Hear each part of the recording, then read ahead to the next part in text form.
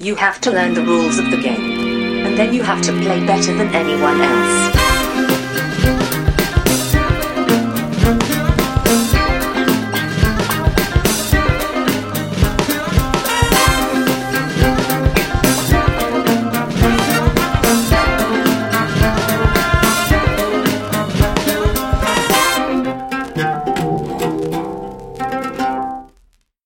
Hej och välkomna till Vems tur är det första intrycket? Det här är en podcast där jag och Brisse spelar spel med 2-4 mina vänner. Och sen ger vi vårt första intryck av ett spel vi aldrig spelat förut.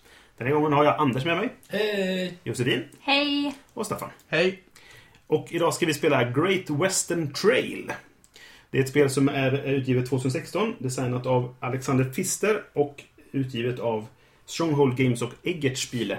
Är det någonting ni har hört talas om tidigare? Lite. Jag tyckte jag hade sett titeln och tyckte att det verkar spännande. Det har varit ganska mycket snack om spelet. Alexander Pfister har ju vunnit Speles Jares med Room Service. Och förra årets Mombasa blev ganska omtalat också. Så att jag tror det var många som såg fram emot det här spelet. Att det skulle vara något nytt och spännande och se vad han kan hitta på härnäst. Jag såg ju att det var många som var intresserade av det när jag var i Essen. Men jag tycker att omslaget, de har alla samma ögon, ja. Det är något fel. Det är så kul för det är många som säger det är så snyggt omslag och jag tycker det är så fult. Ja, det är fult. För det är grått och det är tråkigt och det är 3 manliga blafsiga ansikten bara rätt upp och de ser inte ens ut, de har inga känslouttryck i ansiktet överhuvudtaget. Alla är så här. De är lite alla som de är robotar. De Ja. har samma ögon och allting. Det är också inte... Precis. Det är samma gubbe fast med olika typer av skägg. Ja, precis. Exakt. De ser precis likadana ut fast med olika skägg. Ja, precis. Nej, så i det här spelet så ska man helt enkelt forsla kor söderifrån och norrut flera gånger om och få poäng för det. Ja. Basic tyskt spel. Så det är kanske okej att vi inte tycker om omslaget. Så kan det vara. Men jag tycker det är så roligt att det är folk som diskuterar att det är så snyggt omslag och jag kan verkligen inte hålla med. Nej. Ja, men då tar vi och spelar och så är vi strax tillbaka med vårt första intryck.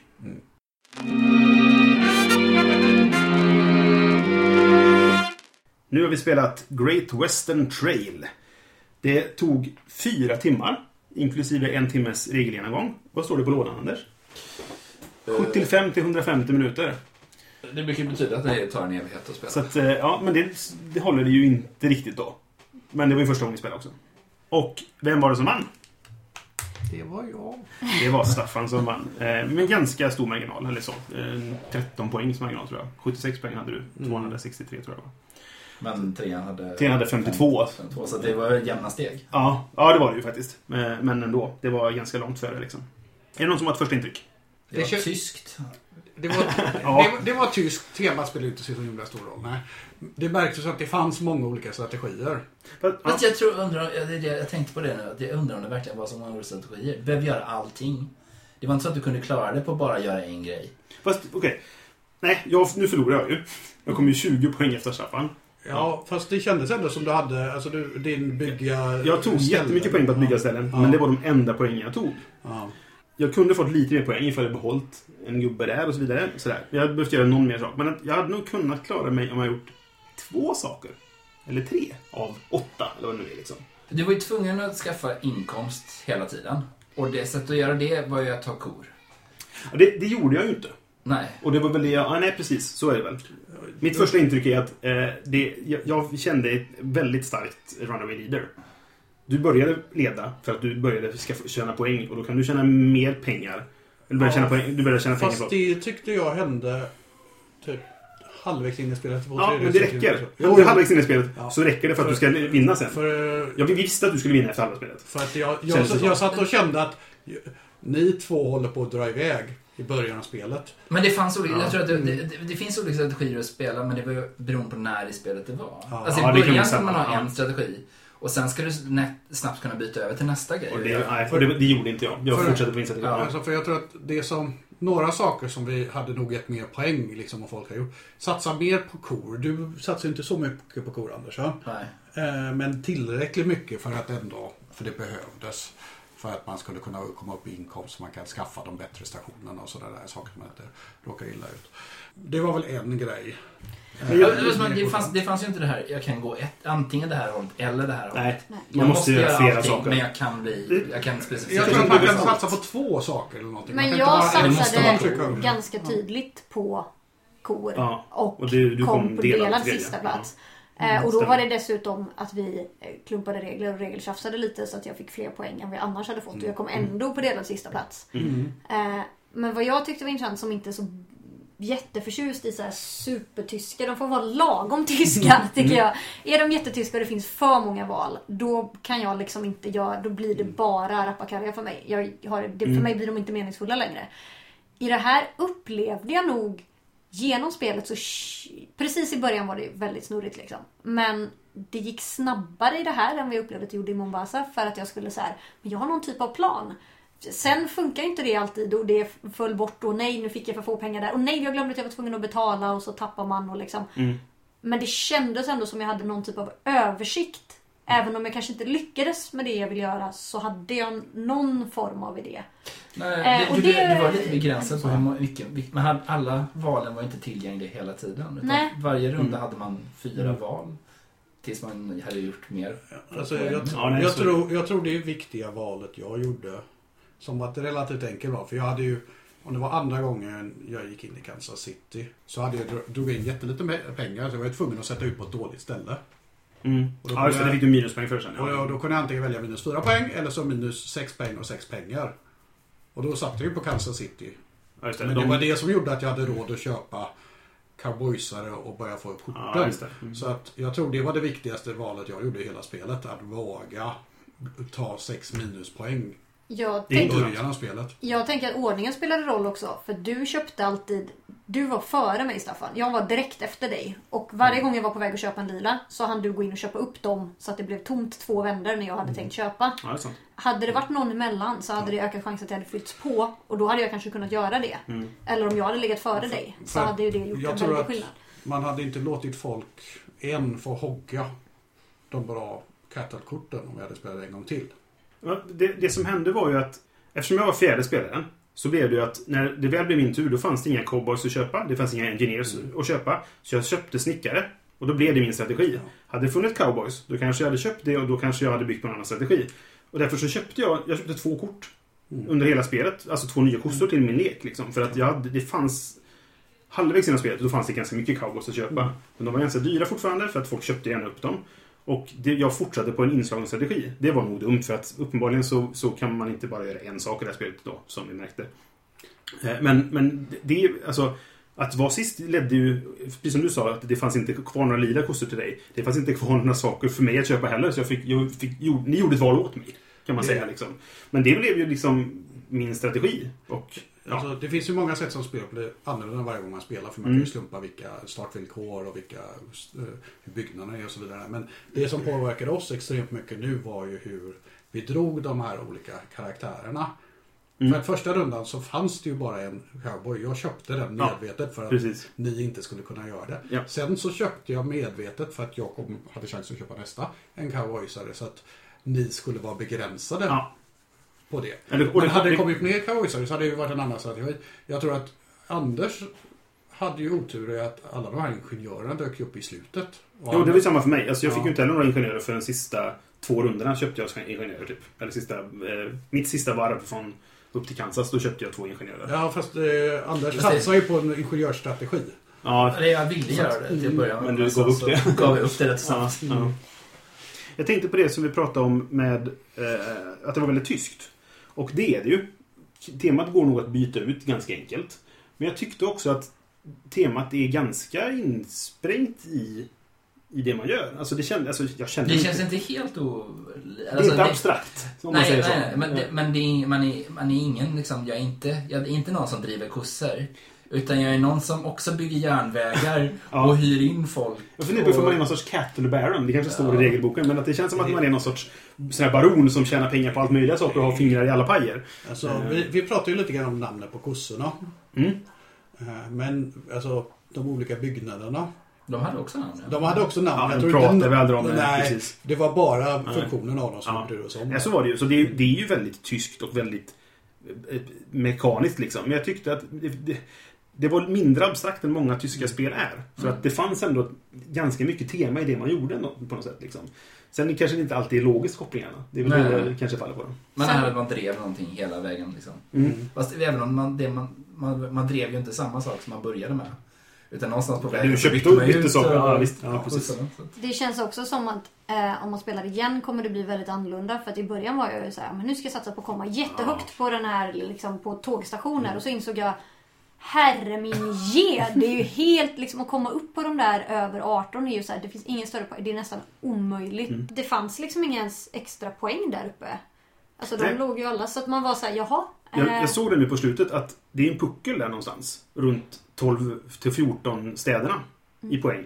Som är där det är 6 och 8 poäng. Sen blir det mindre och mindre igen. Nej, San Francisco 9 poäng tror jag varje man sätter ut, och du får sätta ut oändligt många. Jaha, den kanske ligga, så. Du kan ligga ovanför för att fixa med tågstationer om du vill. Okej. Ja, okej. De som var emellan där, det var liksom en liten puckel som var 6 poäng, 8 poäng, 4 poäng. Men det var för att du fick 4 plus 6 poäng. Du fick 6 poäng för att placera det sista. Då får du 10. Ja, just det. Nej, det var inget klipp. Men sen fick man ju också... Allt det har verkat dum i klippsport. Men mycket av det att det var liksom på långsidan där man bara, som man bara kan fortsätta upp för tågstationer.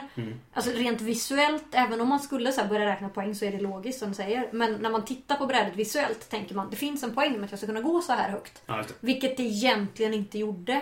Det kan behövas för tågstationer, men du kommer sällan använda det, och det är en väldigt specifik strategi. Majoriteten kommer aldrig vara där uppe, och det är bara att man blir visuellt lite lurad. Det kan ju vara det här att om man har 4-5 ingenjörer som man går upp där, och så kan man gå ner för att man slimmar sin lek, och så man ändå behöver man inte betala pengar när man bygger stationer och sånt. Det är lite så här, det är inte en strategi själv, men det hjälper andra strategier. Ja, nej, men så sagt, och läser man noga reglerna och verkligen hade tänkt igenom det så hade man förstått det. Men bara genom att titta på brädet så får jag en bild av hur det borde vara. Jag blir lurad liksom. Men om jag kört det en gång så vet jag ju det. Och det kommer ju påverka på ett helt annat sätt. Ja, jag köper det. Också.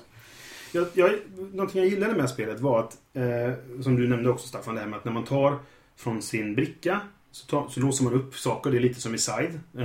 Det här med att man ger sig själv tillgång till bättre handlingar eller sådana saker. Och jag tycker att väldigt många handlingar man gör i spelet så förändrar man sina förutsättningar. Inför senare drag. Liksom. Du tar de här stationerna som ger dig en permanent förmåga till exempel. Eller det är ett sätt att få poäng, och du låser upp saker här och du gör så här. Liksom. Så att det finns mycket saker att göra på ett positivt sätt, och sen finns det mycket saker att göra på ett negativt sätt, för man kan bli lite så här blind i att vad ska jag göra? Det finns så mycket att göra. Liksom. Men som du sa Anders, att i och med att du har 4 val varje runda liksom. Så du blir inte så blind för att det är så här, jag kan göra det här, det här, det här, det här.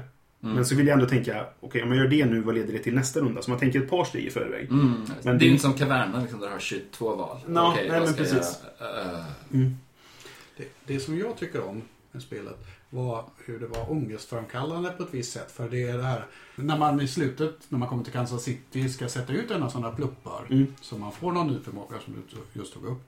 Då måste man ju kunna sätta ut den också. Annars går det dåligt. Ja, men precis. Så att du får något bra, men kanske något dåligt också. Och det kändes som det var det vid lite olika tillfällen här i spelet då. Alltså att det victory-korten eller målkorten som man kan få extra poäng för. De tvingas man på. Ja, just det. Och inte alls kanske vill ha dem, för det är svårt. Jag lyckas ju hålla mig till att bara få 1 under hela spelet. Jag tror jag tog 3. Jag spelade bara ut 1 för de andra 2 var värdelösa. Så att det var som du säger 1 som jag var typ såhär, jag vill inte ha något, men jag måste ta 1 liksom. Och där blev det ju också lite lustigt. Om du har dem i leken men inte spelar ut dem, så får du spela ut dem på slutet, men minuspoängen räknas inte då. Då är det ju jo, det gör de. Jo. Det är därför man inte spelar ut dem. Därför spelar man inte ut dem. Men då tar de ju en plats i din lek under spelets gång istället. Liksom. Så det är ett avvägande. Det är ganska intressant avvägande. Det var lite ångest. Ja, jag gillar det. Det är sånt är inte kul.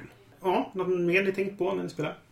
Apen blev inte så farlig, pratar vi om. Också under... Tala för dig själv och sen. Men jag menar, vi hade... Tvärtom, du hade mest AP av oss. Ja, absolut. Alltså jag hade ju AP, men jag upplever det i många av andra spel vi har spelat så kan det bli jättelånga AP. Och det framförallt när det är, nu ska jag göra många valgrejen, så blir det ju att man bara...